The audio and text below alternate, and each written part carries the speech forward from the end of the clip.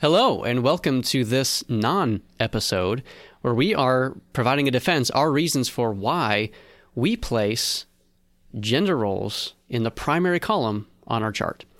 If you're aware of our chart, the dotheology.com/chart is where you can get that and see that. It's what our whole show is based on.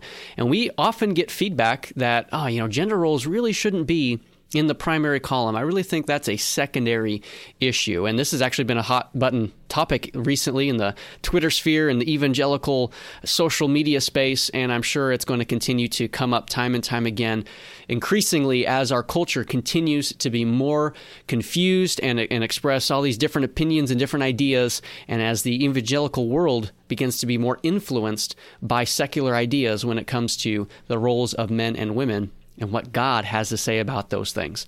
So we are providing a defense today and a reasoning for why we believe this is actually a primary issue, and it belongs in that first column on our chart. Are gender roles definitional to Christianity? Yes. Our first defense of this is because it is a doctrine clearly taught in God's Word as an issue of practice in the home and in fellowship with God's people. So there are some doctrines that are so clear that they must be considered primary, and this is one of those doctrines. If you start in the Bible in Genesis chapter 1, read the first few chapters of Genesis, you can see that God's design is for man to lead his wife. Men and women were created both in the image of God, yet they were given different roles. You can see even in Genesis 3, after Adam and Eve both sinned, God came looking for Adam. Adam was the one that God called after. Adam was the one who was held responsible in that moment. And there are other things to see, but foundationally, from the beginning of the entire Bible, we have God's design for men and women laid out for us in a sense that man was created first, and man was given a specific role, and so was the woman to be his helper. So man is to lead and woman is to help in the home. And we have examples for how this is played out all throughout Scriptures, Old Testament, New Testament, examples of those that God has called to lead his people, both in the Old Testament and the New Testament, and how that fleshes out. And there are really almost more examples and more texts that we could go to than we would have time for as we're trying to provide a succinct argumentation for this today.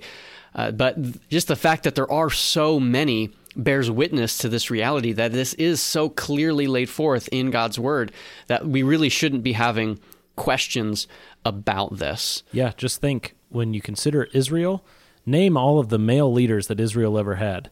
Well, you can't, because there are so many. Name all the female leaders that Israel ever had. We all remember Deborah. She stands out because she was an exception to the rule. It was an exceptional case. But in Israel and now in the church, God has called men to lead, a reflection of that original design given in Genesis. Yes. And as we come into the New Testament, again, the passages are numerous that we could go to that demonstrate and argue for this construct that God has put forth of men being in leadership in the church and in the home. Like, that is the clear design, and it goes back, the argumentation goes back to the creation order of what we find in Genesis 1, 2, and 3. So, again, numerous passages. 1 Corinthians chapter 11, of course, this is the whole head coverings passage. But the principle, no matter what you take on head coverings, which we have a position on that, but that's what this is about. No matter what position you take on head coverings, the principle on which head coverings was based was the issue of headship and authority. And that is clearly represented in 1 Corinthians chapter 11. Yeah, the head of Christ is God, and the head of every man is Christ, and man is the head of a woman, is what it says in 1 Corinthians 11:3.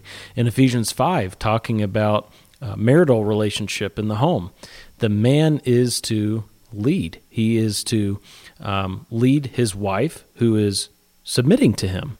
The woman is called to submit. The husband is never called to submit to his wife.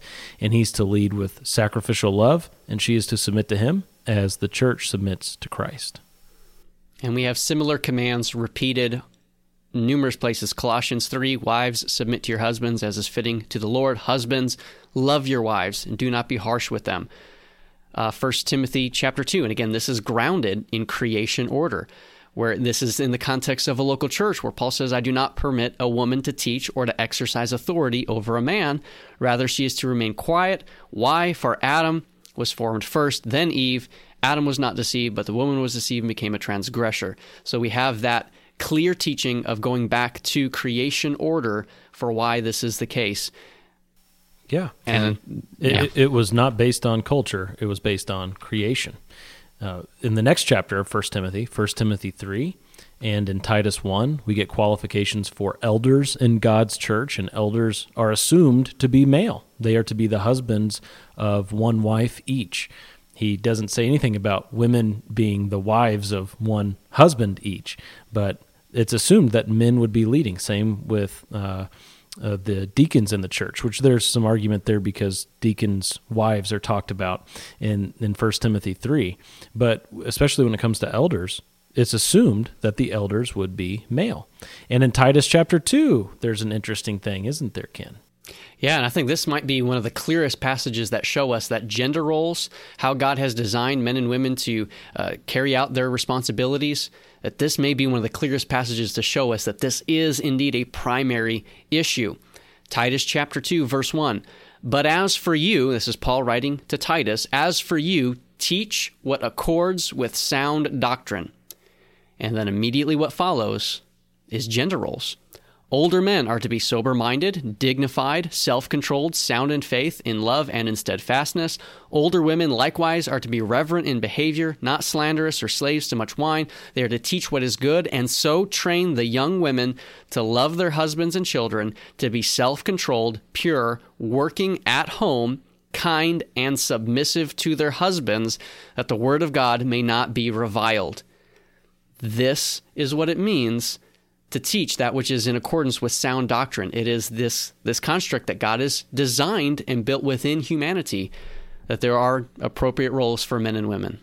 Peter also teaches this, 1 Peter 3, the first 7 verses of that chapter. He calls wives to submit to their husbands, even the ungodly ones. This is God's design. And we could stop right there and say, that's it, that's the list, because that's all that's needed is the Word of God. But we do have a couple of more thoughts on why this is a primary issue.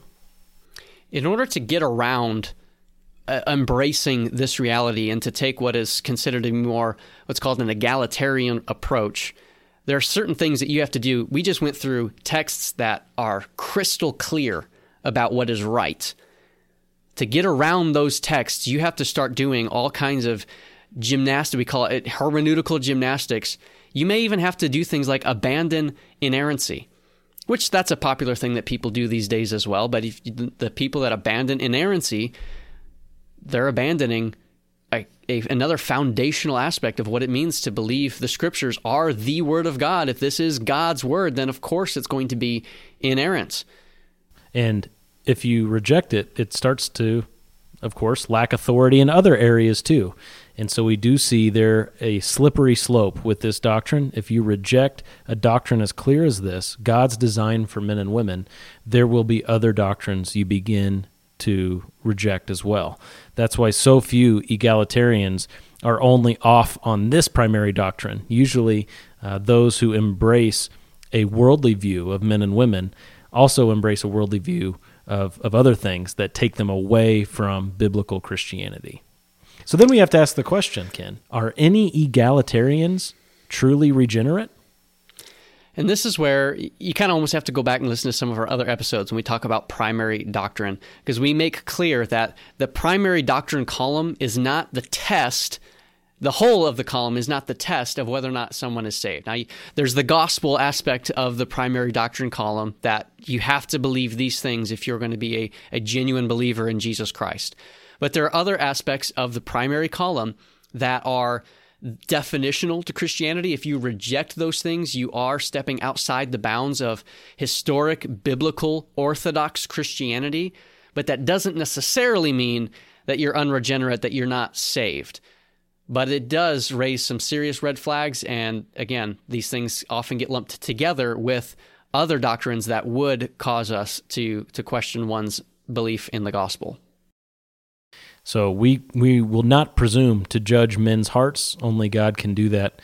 But we can say this is clearly taught in God's word, and if you reject this doctrine, you're not rejecting a doctrine of man, you're rejecting a doctrine that's been given to us by God himself, and that is dangerous grounds. Thank you for listening. Hopefully this succinct explanation helps you consider what should be primary and what shouldn't be, especially this hot-button issue of gender roles and why this is definitional to Christianity based on the Word of God.